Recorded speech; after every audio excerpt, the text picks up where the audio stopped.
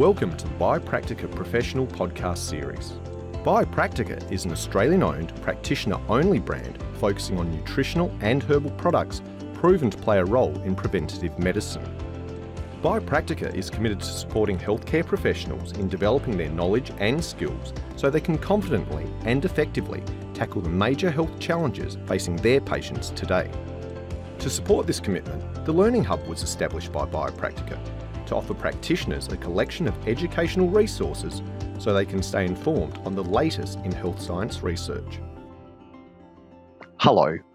If you haven't tuned into one of our podcasts before, welcome. And if you're a regular listener, welcome back. My name is Paul Kern, and in this episode, with the fantastic Claire Murray, we'll be talking about the impact of peppermint oil on IBS. Welcome, Claire. Hello, fantastic Paul. How are you today? I'm very well. Enjoying some of the sunshine, which is finally poking its head around through the clouds down here in South Australia at the moment. So it's a bright day, which always kind of, for me anyway, goes with peppermint oil in the sense of, peppermint oil is one of those sort of uplifting things. And I must say, though, with my traditional, I'll say, knowledge of peppermint oil, I may not have thought we were going to be having this conversation today. Well, I suppose, let's start getting into that and teasing it apart, to dig into the nitty-gritty. If we're looking at peppermint oil and IBS and how these are related and how peppermint oil is helping or influencing IBS, I suppose let's just start with a little bit of a IBS overview. Sure. And I guess that's the thing, IBS and what will sort of go through shows that it's really quite a complex, that hence why it's syndrome. It's not a specifically diagnosable thing. Its criteria are quite large and broad.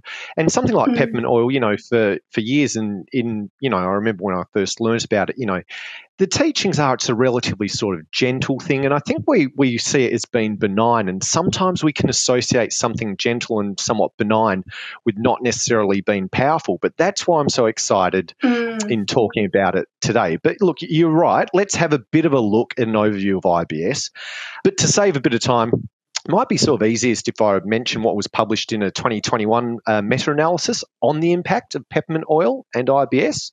So the pathophysiology of IBS is, as I said before, really is quite complex and really does involve an interaction of so many various factors. And it includes some of the ones I'm about to mention. So number one is genetic predisposition. Very often there can be, I'll say, a sort of family, you can trace IBS and its symptoms through families. There can be issues with the gut-brain axis. And I think it's also important to mention, though, that while we can't necessarily do a whole lot with genetic predisposition, we might be able to do some things. Things like gut-brain axis now, the research over the past few years is that's something that we can absolutely work with. There can be also cases of visceral sensitivity and GI motility, and I think it's going to be quite exciting to sort of look at some of the effects of what we can do to improve GI motility. IBS and SIBO, you might recall there was a publication from a Queensland, I think, university in the past couple of years that linked very closely SIBO with IBS. And so I really do think it's going to be interesting because we know in not all SIBOs, but especially things like SIBO-C, that we do have that GI motility issue. Of course, gut dysbiosis, we probably wouldn't have been having this chat regarding IBS and gut dysbiosis back in the 1900s, but welcome 2023. We know so much more about the world. Look, even things like neurotransmitters can play a role in IBS. And a lot of people with IBS, some of the concomitant symptoms that we see can be depression and can be anxiety. So we know neurotransmitters play a role there. It was great to see in this publication, though, them actually talking about food reactions. And that, sort of probably, and I say it's great because it almost felt a little bit, I'll say, naturopathic, which is saying, some foods might be contributing to it. Intestinal permeability, of course, which we've known about for years, leaky gut. Another substantial one is, in fact, bile acids. And I don't think we always think, and I've got my naturopath hat on here, think about the gallbladder, think about the liver so much when we're talking IBS. But, this is absolutely established that it is does play a role. Of course, there's inflammatory mediators. Something that unfortunately we can't really have much impact on necessarily is early life stressors. I know some people look at using different healing techniques to deal with some of those, but we know that early life stressors will predispose people to certain symptoms and illnesses, and very often it will predispose people, in my experience in practice, to gut problems. So there's some of the sort of general sort of things that we need to be considering when looking at IBS. The study, though, did go on to state that IBS patients with mild and intermittent symptoms usually will benefit from dietary and lifestyle modifications, which of course will include a low FODMAP diet. And it goes on to say, though, in some cases, lactose and gluten avoidance, which I thought was a very forward-thinking attitude in a study on IBS.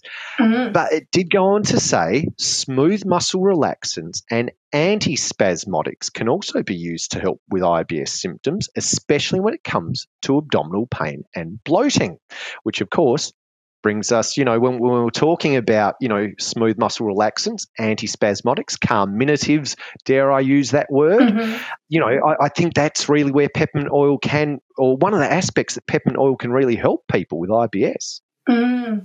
Yeah, amazing. Thank you for taking us through that. I think you can't really have a comprehensive IBS treatment without including some kind of carminative in there, I don't think, can you? Because I've been doing a lot of kind of deep diving into that whole list that you just shared, all of those factors for my webinar that I'm doing on IBS, which I think probably would have already gone live and I would have presented by the time this podcast does. But just how much that element of visceral hypersensitivity is an element, just how much those nerves can kind of get irritated, sensitized, how there can be that misfiring or inactivity of nerves that can cause that motility issue or that pain or that spasm or the sphincters or the muscles or the peristalsis isn't working properly.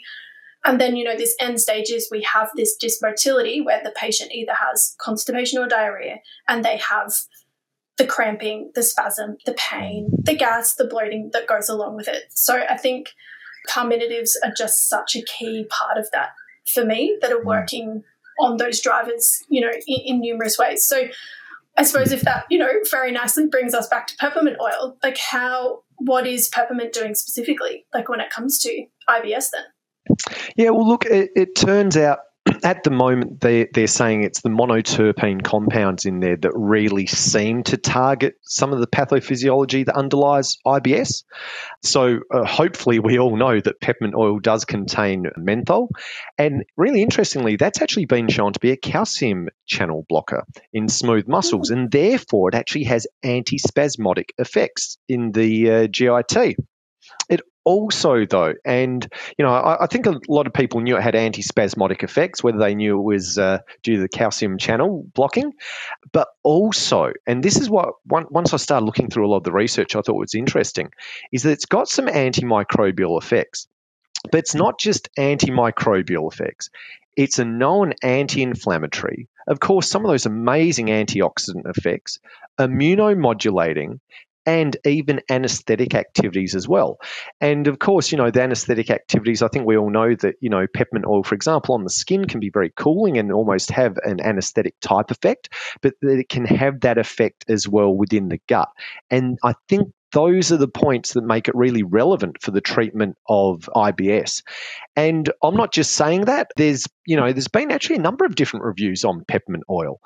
And in one of the systematic reviews and meta-analyses for peppermint oil and treatment of IBS, they found that 57% of patients receiving peppermint oil showed a significant improvement in abdominal pain compared to 27% who were getting the placebo.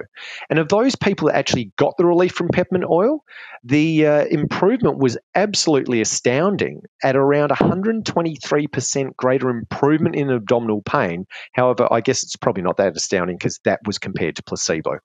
But that's a big, but that's a big result, and that certainly tells you, well, the placebo was doing exactly what a placebo is meant to, nothing. But look at the strength of the peppermint oil here.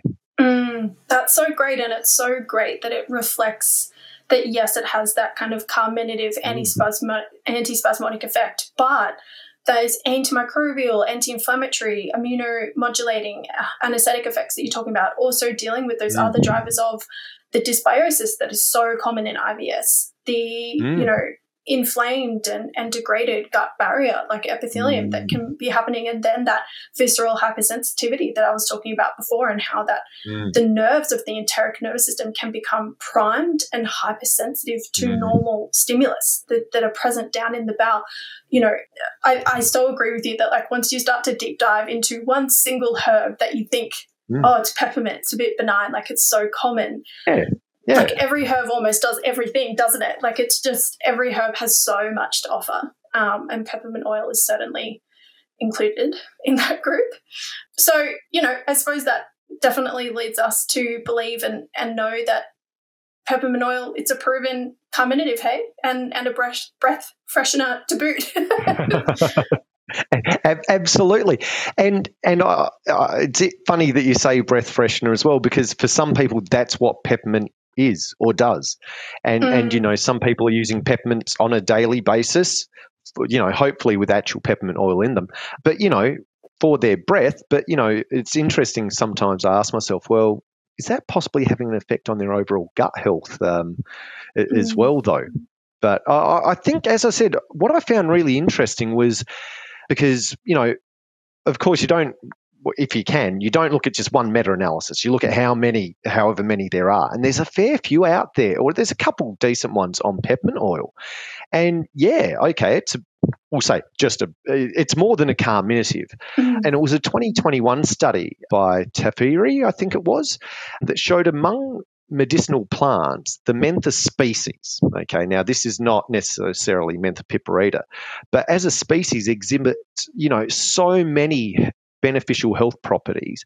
And there's a whole heap of data out there on cancer prevention, anti-obesity, of course, antimicrobial, as we've already sort of briefly discussed, anti-inflammatory, anti-diabetic, and even cardioprotective effects. And this is all in something which is, has low toxicity, but actually seems to be really, really efficacious. And so I think you just drilling down on that antimicrobial element, because it's really, it's an essential oil, and we know that essential oils, commonly have antimicrobial effects. But I probably agree with you that it's not one that we immediately reach for when it comes to building up, a gnarly antimicrobial protocol for a patient. We saw some evidence there when we were looking at that kind of mentha species group as a whole, that there was even a special highlight on those species having antifungal properties as well. Oh, look, absolutely. And once again, that was a bit of a surprise to me, because I wouldn't have thought of peppermint as, you want some antifungal treatments, let's go the peppermint. At the moment, people are using all sorts of other antifungals, and they tend to be pretty rough. If we're looking at an essential oil, a very basic take on essential oils, you say you want antifungal, people are going to be having tea tree. They wouldn't be thinking of peppermint. And look, I have come across some people who will even ingest tea tree oil. Personally, oh gosh, not recommending it. No. But I have come across patients who have, and that's partially for antifungal effects. And it just seems to be insane when you consider, the potential benefit, and that, some of the mentha species essential oils were shown to be really, have a good antifungal effect against things even such as some of the mucors, Aspergillus niger, some of those other, quite nasty sort of fungi out there that will and can colonize humans. So, I think it's amazing to think, wow, you might even find that peppermint oil has a real place here if there's a bit of a dysbiosis going on there, and if there's a bit of fungal overgrowth going on there as well. Yeah, I think that's such a good point, in that, we were kind of making before, and that herbs can be so multitasking once we kind of peel back the lid and really look at, the myriad of actions every single one of our herbal medicines hold.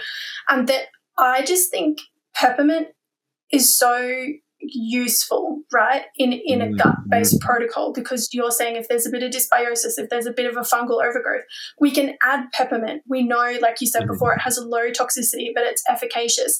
And it's gentle because it's carminative. Like if we're having, if usually probably part of a wider regime, if it is going to be helping to release or reduce that dysbiotic burden, it's also going to be helping to reduce the spasm, help ease that kind of cramping or that pain that can happen with bloating and with gas. Like it's a real multitasker, and we'll do some kind of heavy lifting for you in a gut-based or IBS or whatever it is dysbiosis protocol that you're doing, because it's really kind of going to do a couple of things in one for you. And I was going to say, once again, though, what I think is very interesting is you'll probably get decent compliance with it, because some of those other things, really, from a taste perspective and things, if you've got those patients saying, I don't like this, I don't like that, peppermint, generally, the vast majority of people will happily consume, we'll say. But I just want to say there was something else I discovered about it that I thought was really interesting. And that is that you might remember earlier we were talking about the fact that bile acids have been noted to play a role in the pathophysiology of IBS. But it turns out that peppermint, and I didn't know this because I thought this was the domain of really strong bitters, but it actually acts as a coalagogue. And there was a study from about 10 or 11 years ago that showed peppermint oil significantly promoted bile and bile acid secretion. So I absolutely found that astounding. But as I've said to many people, bile is something that's going to help peristalsis. If you're really unfortunate on a Sunday morning, it's helping reverse peristalsis. But otherwise, once it moves down through the stomach and into the intestines, the peristalsis is heading in the right direction. And that, once again, I never would have thought that something like peppermint, anything that wasn't a strong bitter, I'd started to get really sort of railroaded by my own thoughts. Oh, that's bitters. That's what you need bitters for. But it turns out that peppermint oil can play that role as well. Yeah, that's so interesting. It really adds that feather into its multitasking cap, doesn't it? Another one. But yeah, then accompanying that info is saying, okay, well, then if someone has maybe gallstones and we don't want to stir them up, or if they have obstruction of the bile ducts, or if they have not great, liver markers or liver failure, or the gallbladder gets inflamed and irritated and aggravated, then maybe that's actually one that we want to keep in mind and not kind of co-prescribe or not prescribe in those instances. Absolutely. Yeah, look, and I think that's the thing, because, once again, we go back to things that we perceive to be relatively benign, relatively safe, etc. But there are, sort of, I'll say, contraindications in people that do have obstruction of bile ducts, do have gallbladder inflammation. And those people that have very severe liver issues as well, in all of those cases, I would actually avoid it, and especially as an essential oil, very small amounts possibly of the tea. But once again, if people have that level of, I'll say, severe medical, almost emergency at that point, gallbladder inflammation for me, that's pretty much a medical emergency, or certainly must feel serious. Like it if you've got it. Absolutely. But look, just I'm glad you brought that up, because while we are having a super quick chat about how lovely and benign and tasty peppermint is, it does also turn out there's a little bit of data hinting at, and I use these words very carefully, that if you take large amounts of peppermint oil for prolonged periods of time, it might interfere with iron absorption. And I don't think that would be an issue for someone having a couple of cups of peppermint tea a day, or taking a supplement with some peppermint oil for a specific period of time, if it's a week or 2 weeks or whatever, while they've got an IBS flare-up, for example. I don't think that would be a problem at all. But I do want to make the point, like anything, if you're just taking a huge amount all the time, it can cause problems. But I think, if you use it in a smart way, in a well thought out way, it shouldn't be a problem. And I wouldn't generally be worried that someone's going to develop an anemia because they've used a little bit of peppermint. Yeah, and I think You kind of bring to mind, unfortunately, that reality that essential oils aren't particularly regulated. There's a lot of them that you can buy off the shelf on the market. There's a very large industry for essential oils, and there are certain essential oils that we use as practitioners within formulations that obviously have research-based doses. Otherwise, they wouldn't be allowed to be in that formulation. But, there's the people out there that are ingesting essential oils without that direction and without that dosage guidance.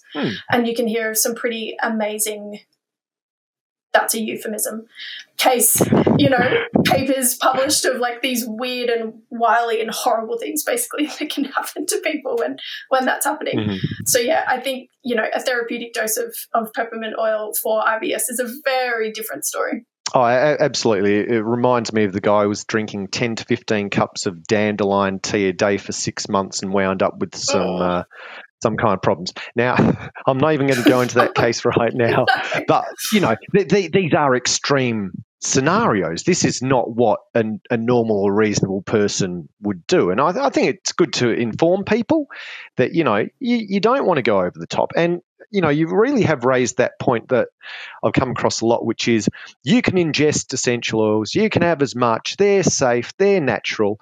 But I do want to also point out a lot of these trials weren't done with people actually ingesting the oil. The oil was usually either in some kind of capsule or tablet or had some kind of coating. And I think that probably is important to remember as well because, large amounts of just straight essential oil with the menthols and things like that in there, I don't think that'd necessarily be good, and especially not for someone with sensitive mucosal surfaces. Yeah, I 100% agree. So therapeutic research-based dose of peppermint essential oil for someone with IBS. What have we covered in this podcast? We've seen that it has that menthol, it's containing that menthol, which has that calcium channel blocking effect, that's a cool mechanism, I suppose, to be explaining. I mean, either just to know or to kind of be explaining to patients. It's literally going to be antispasmodic. It will stop cramping and often like the pain and the symptoms that can come with that. But we also went over a bunch of other actions that a peppermint oil has as well, if you want to go through some of them, Paul, that I think has been, a bit illuminating and refreshing to kind of go over. Absolutely. Look, so the data is there that can really effectively reduce generally symptoms of IBS. When we do look at it, we know that it has this deeper action on the gut. And as I said, I was really almost pleased, both astounded and pleased to realise that it actually can increase bile production. And there was even data on actually lowering AST as a liver marker as well. So once again, we did talk about people with, severe liver illness.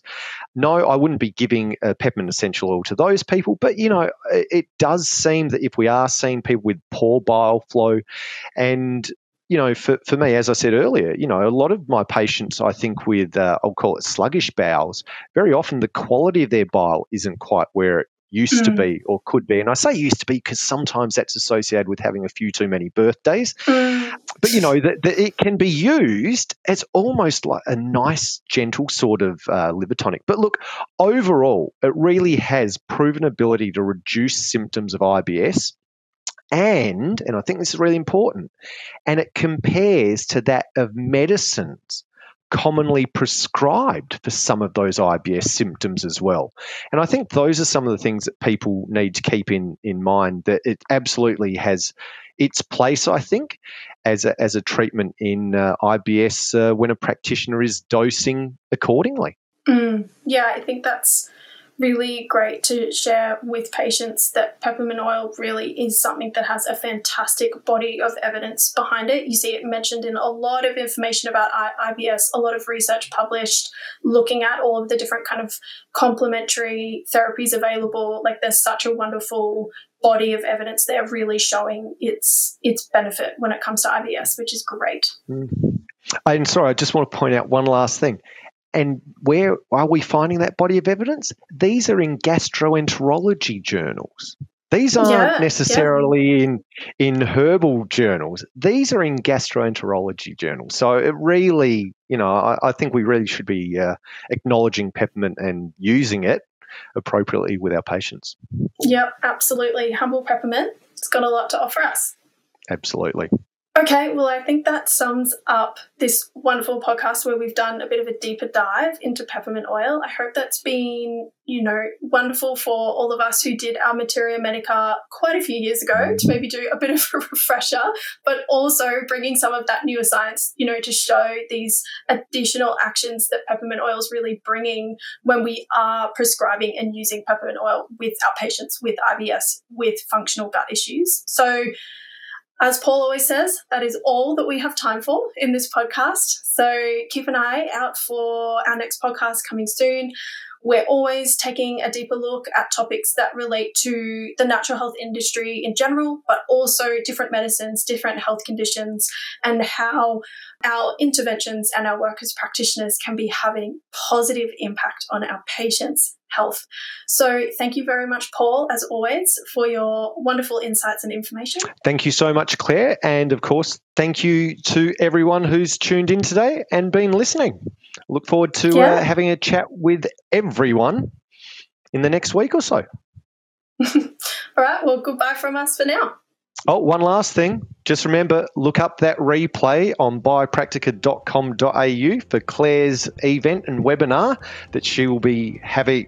Well, she'll be doing tomorrow night, but you'll get to see the replay when you tune into biopractica.com.au. I'm looking forward to it, Claire. I'll see you then. I'll see you there.